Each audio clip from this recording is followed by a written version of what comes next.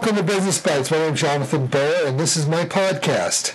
Today we have two hot topics that we're discussing, gold and Bitcoin. Our guest is Anthem Blanchard. He's the CEO of a AnthemVault, which is a precious metal dealer, and he's also developing a gold-backed Bitcoin that he expects to begin selling in the not distant future, called the Hayek.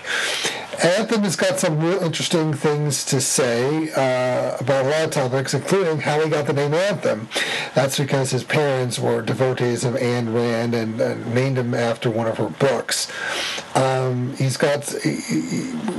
had an interesting discussion about Bitcoin, about where it's going, about why people think that it's being able to shut off the negative publicity that it's engendered, that it's gotten in the last couple of months because of the collapse of Mt. Gox and the Silk Road investigation.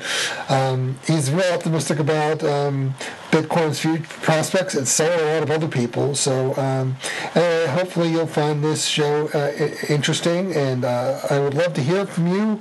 Any feedback, good, bad, or different.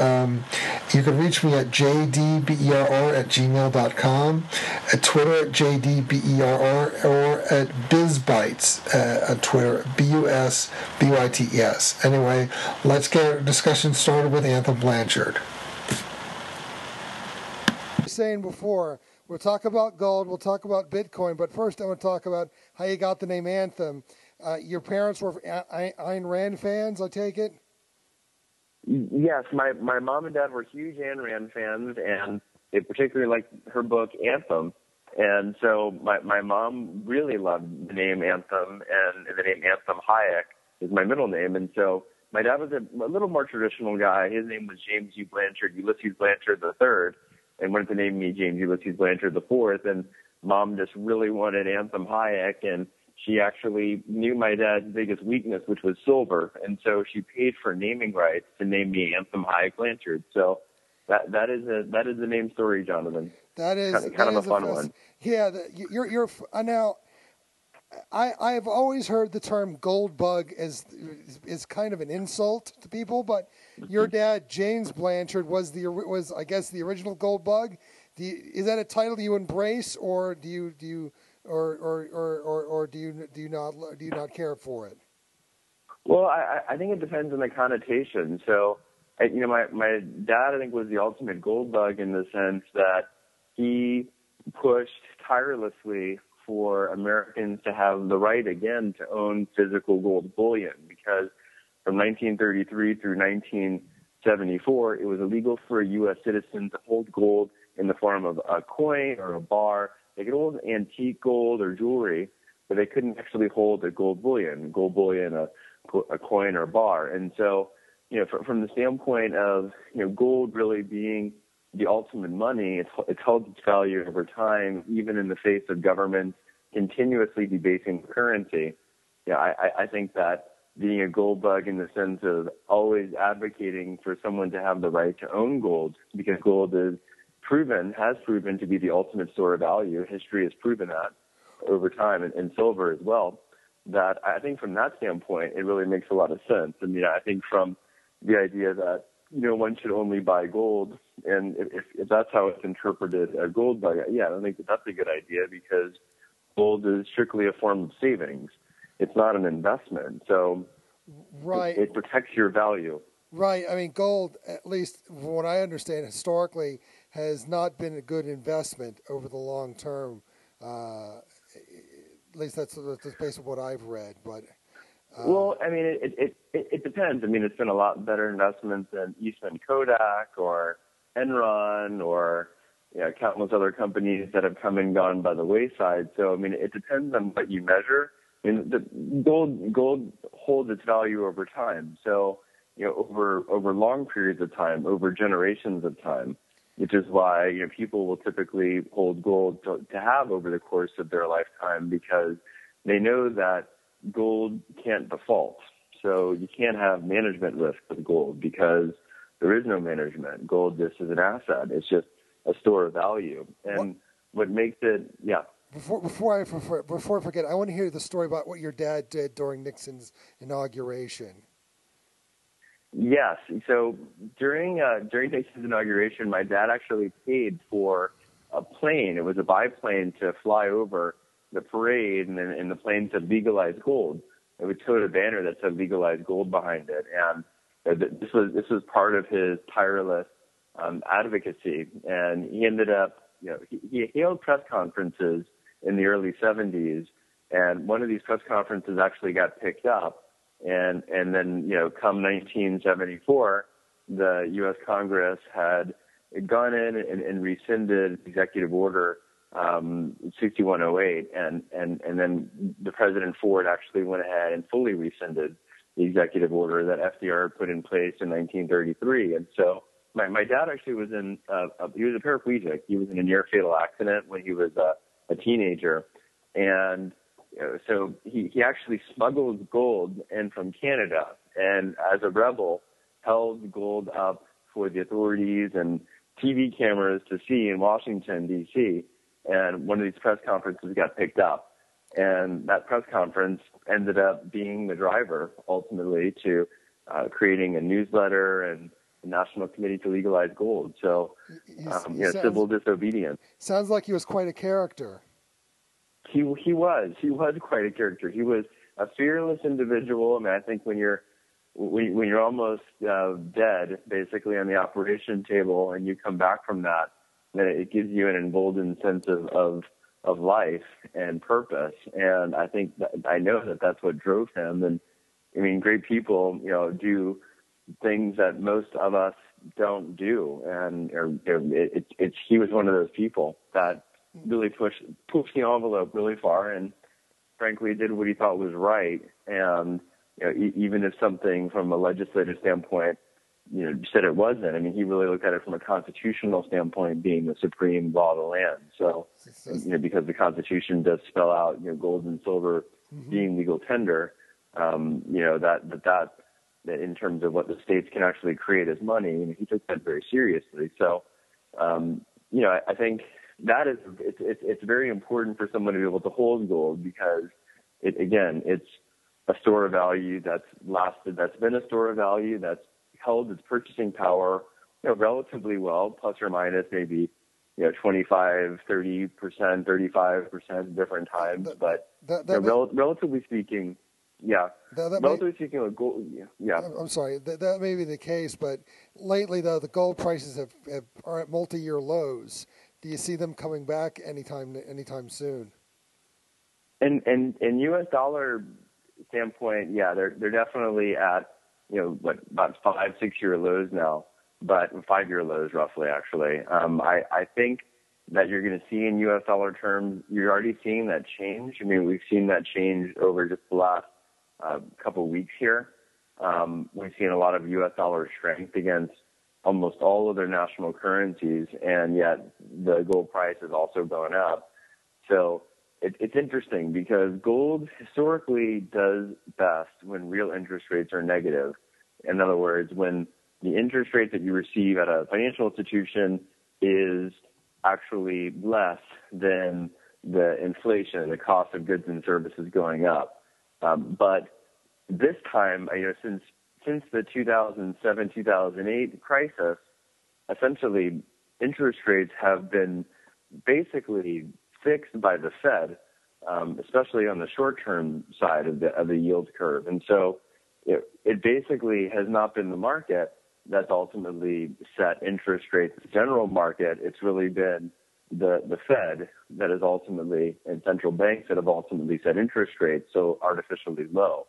And I think what's happened is that because the market recognizes that central banks have set interest rates artificially low in order to protect the system, the banking system itself, because at the end of the day, the payment side of the banking system is tied to the credit side of the banking system.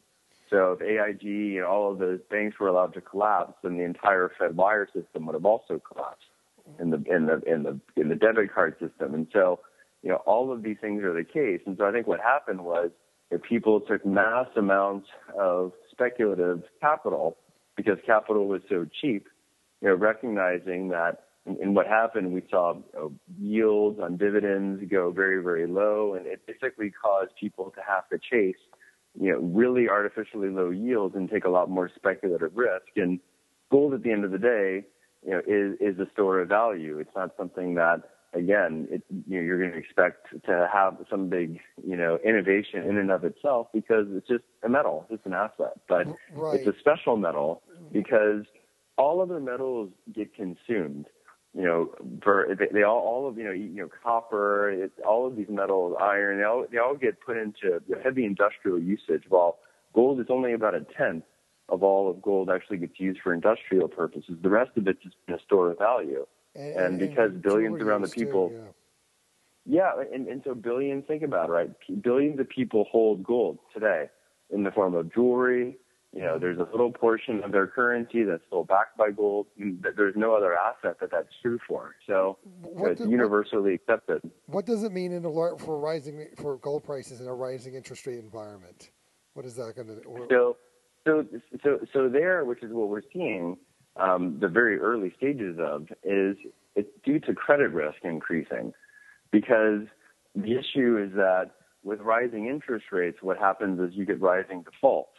So, all of a sudden, and then that's exacerbated by the fact that the U.S. dollar is the world's reserve currency. And so, you see it very clearly in countries like Brazil, whereby for companies in Brazil to take out debt, issue debt, they have to issue in U.S. dollars, and even though they're actually receiving income in Brazilian real.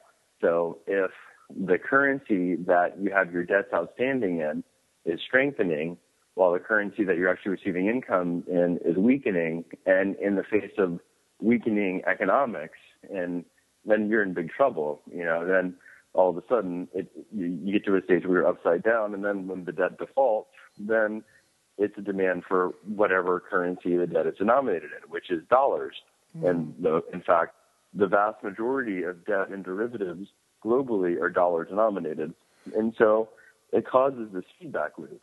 And the problem becomes, with the more and more defaults, banks and financial institutions have less and less reserves to be able to have in case, to be able to keep afloat and to keep solvent, because they've been so reliant on the central banks coming in to be able to bail out at last resort. And so there were no consequences for what happened in 2007, practically. Right. Well, so, I want to switch our conversation a little bit to Bitcoin.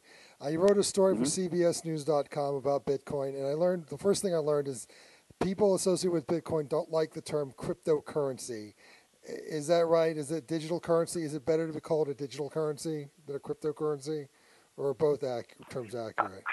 I think either is accurate. Cryptocurrency, I think, is a little bit more specific in the sense of, it's a currency that uses cryptography to exist, basically, and to account for itself. That's integral to its existence. You could say that, you have encrypted data, of course. Generally, anything, anything these days is encrypted. So, but in terms of the actual mechanism itself, the database exists, through all of these encrypted hashes, basically. So, I think it's accurate. Whether people like to hear it or not, I don't know. Everyone's kind of got their own take of Bitcoin. So exactly, I know that there is a lot of optimism going forward that Bitcoin is going to have a good year next year. That they're expecting the halving to help boost prices up. Are you as optimistic as everyone else is about Bitcoin's prospects? I am. I'm optimistic. I think the one aspect that could cause issue is still, in terms of quote unquote, the necessity to scale in terms of increasing block sizes and kind of how that all unfolds. I think that's probably the biggest critical weakness is the fact that you still have, this consensus group of developers that, you have to have developers that and people that are materially responsible for maintaining the code and putting in enhancements. But it's also the biggest point of failure too, I believe, because at the end of the day, if there's a lot of dissent and there's all these different paths that people take, then it could cause some distrust that possibly there'll be something uploaded into the code that won't be stable, and that is, I think, the biggest potential for issue. But I think barring any kind of huge unrest that involved in the core programming group, I mean, I would also tend to agree that the Bitcoin price and all national currencies will very likely be higher this time next year. Okay. There's still a little bit of unease amongst the public about Bitcoin because of the whole Mt. Gox fiasco. Do you expect prices to ever get back to where they were before the Mt. Gox imploded? I think they'll get higher. I don't think it's going to be this year they're going to get higher, but I do think the Bitcoin price is going to again reach $1,000 a Bitcoin in the next few years. I do believe that. I mean, I think it's really more of a function of how draconian our government's going to be in terms of their putting way over amounts of regulation in terms of digital currency innovation. So because the more issues there are, for example, in our case with the Hayek, we launched the Hayek, which is a gold-backed token that runs on the same network as Bitcoin, the Bitcoin blockchain. And we had to actually pull it back in August as we got licensed, which we did with the federal government, and now we're just getting a legal structure in place. So we actually have a solution to that we're announcing as we get all of our ducks in a row to finalize the legal and the structure to relaunch the Hayek. When do you expect to do that? We're hoping to do that sometime this quarter to relaunch the Hayek. But I mean, it's going to depend. I mean, it could be later this year. We're actually doing a pre-sale for the Hayek. We're pre-selling lifetime storage and insurance on the Hayek. So we had already built the Hayek that way to prepay all storage and insurance lifetime. So that way you never have a degradation problem like you do with an ETF, where there's a management fee that'll take off 0.5% a year roughly. And so we didn't want to have that issue with accounting. We wanted it always to be a gram. A gram is about $30. Gold right now is about a gram. So we always wanted to keep it a gram. And so we had basically a 30% roughly upfront payment for that. And part of that's to innovate the product. So $9 retail. So what we're doing is we're pre-selling lifetime storage and insurance for 50% off for $4.50 for people that get in early. And we're doing it as a pre-token sale. So these will actually be like transferable coupons. Now, I understand that you buy and sell gold coins or gold bars. You're taxed at I think the collector's rate it's called. Does that apply to the Hayek as well? So in terms of a collector's item, is it like a numismatic item you're talking about? Yeah, exactly. Gold coins, you have to pay. In this case, in this case, the premium. In that case, the premium you're paying for rarity, so it's collectible. I mean, there's only so few coins of a certain year that have a certain condition, that are in certain condition, like left scratches or blemishes on them. So it's because of the rarity aspect of it that you'll see what they call those, rare or numismatic coins, and they'll have a premium. In our case, the premium is justified through the utility. And so, maybe also because we're first, but, because of the utility of being able to use digitally transactable metal. So, that aspect of it. I'm sorry, I wasn't making myself clear. I was thinking about if you buy and sell the coins, you have to pay an extra tax. At least I thought. Oh, I see. You're talking about the collectible tax. The collectible tax. Now, that's a great question. Technically, so far, virtual currency has been designated as intellectual property. So, on the face of it, it should be taxed as property and not as a collectible. which is what gold is taxed at, the collectible rate. But Treasury actually hasn't come out and said one way or another. So I'm not a tax professional or CPA. So my line is people should always talk with their financial advisor and see what they have to say on the topic. But yeah, I mean, technically the IRS part of the Treasury views it as property. So views virtual currency of any sort, Bitcoin or any other virtual currency, as property. So, not as a collectible, which is technically the definition that you have a higher capital gains tax rate on any gains realized from a sale. I mean, obviously, Bitcoin still has this aura of illegitimacy about it, I guess, because of the Silk Road syndicate that was taken down. I mean, is there still a lot of negative connotations with Bitcoin that the industry has to overcome to get amongst average investors?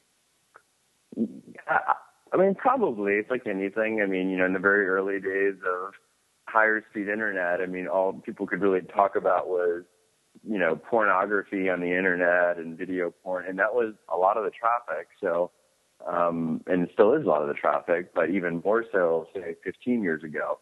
And I think, Bitcoin, you're looking at, something similar where we're the biggest pain points ultimately for people looking to move money in a somewhat private way, and be able to do it digitally. That was really a big pain point for people. So, then it can kind of trickle down, and as the economics get more efficient in the currency, then other problems arise. Like, for example, capital controls in different countries with more and more bank strain on them, because of the financial environment. I think that there's going to be more and more need for the type of, blockchain, Bitcoin blockchain, and decentralized, denationalized virtual currencies like the Hayek. I'm a big believer in Bitcoin. I think the one difference that we have with a gold-based crypto token, someone will say, well, there is actually two differences. So one is you actually have to have physical gold stored somewhere, which you have to do for any kind of physical asset that you have in custody, and you don't have to do that with Bitcoin. But I think the other advantage is that, technically, Bitcoin could be wiped away, while as the gold will always be there. So, even worst case scenario, and the whole system, a payment system was compromised or network was compromised, we could still go back to our ledger and basically say, okay, match up these amounts of gold, account for them for these different accounts and these different people. And because we also have a starting point, we'd be able to tie that together. We can tie it together. Are you also going to develop Hayeks for silver and other metals? And that's been talked about. That's been talked about. Whether we actually go forward and when we go forward is to be determined. The idea is we're also we're vying to be the administrator of the Texas Bullion Depository Act. It's a state bill that part of the bill calls for a metal-based payment system for gold, silver, platinum, palladium, and rhodium. So we have the capability to do it, and we might need to do it faster than we anticipate because of Texas. But it's not something that we're looking at in the next 3 months or so. It's not on the immediate horizon. Well, Anthem, you've been very generous with your time. Appreciate you dealing with my technical issues. Is there anything else you wanted to add about Bitcoin, gold, Ayn Rand, any other topics we touched on today? Yeah, I think just in general, I would just really advocate for people to start thinking about decentralization and start thinking about alternatives like Bitcoin, start thinking about alternatives like AnthemVault, where you can have value that doesn't have any bank credit risk attached to it. So the metal is yours. It's as if it was in a warehouse, but we have access, like a billionaire holds their metal at the best commercial grade vaults with the best level of insurance that you can get. And the average person can have access. It's $25 minimum. They can be recurring from their bank account if they want to just save and not have to think about it on a periodic basis when they get paid, for example. It's very popular. But I would say, it's more and more important. You'll see the stock markets get more and more affected, especially if the Federal Reserve keeps aggressive with its interest rate hikes. I mean, I'd say people should take cover. Definitely don't be fully invested in the stock market right now. I would definitely be taking a lot off the table right now in the stock market, and because you see the issues in the credit markets, and an ever strengthening dollar is a more worrying sign of more defaults, and more defaults ultimately will hit the stock market. So, and other more speculative assets. So, definitely heed warning. Gotcha. I appreciate your time, Anthem. Thanks for joining us. Thank you, Jonathan. Anytime. All right. Pleasure. Well, thanks. Bye-bye. Okay. Take care.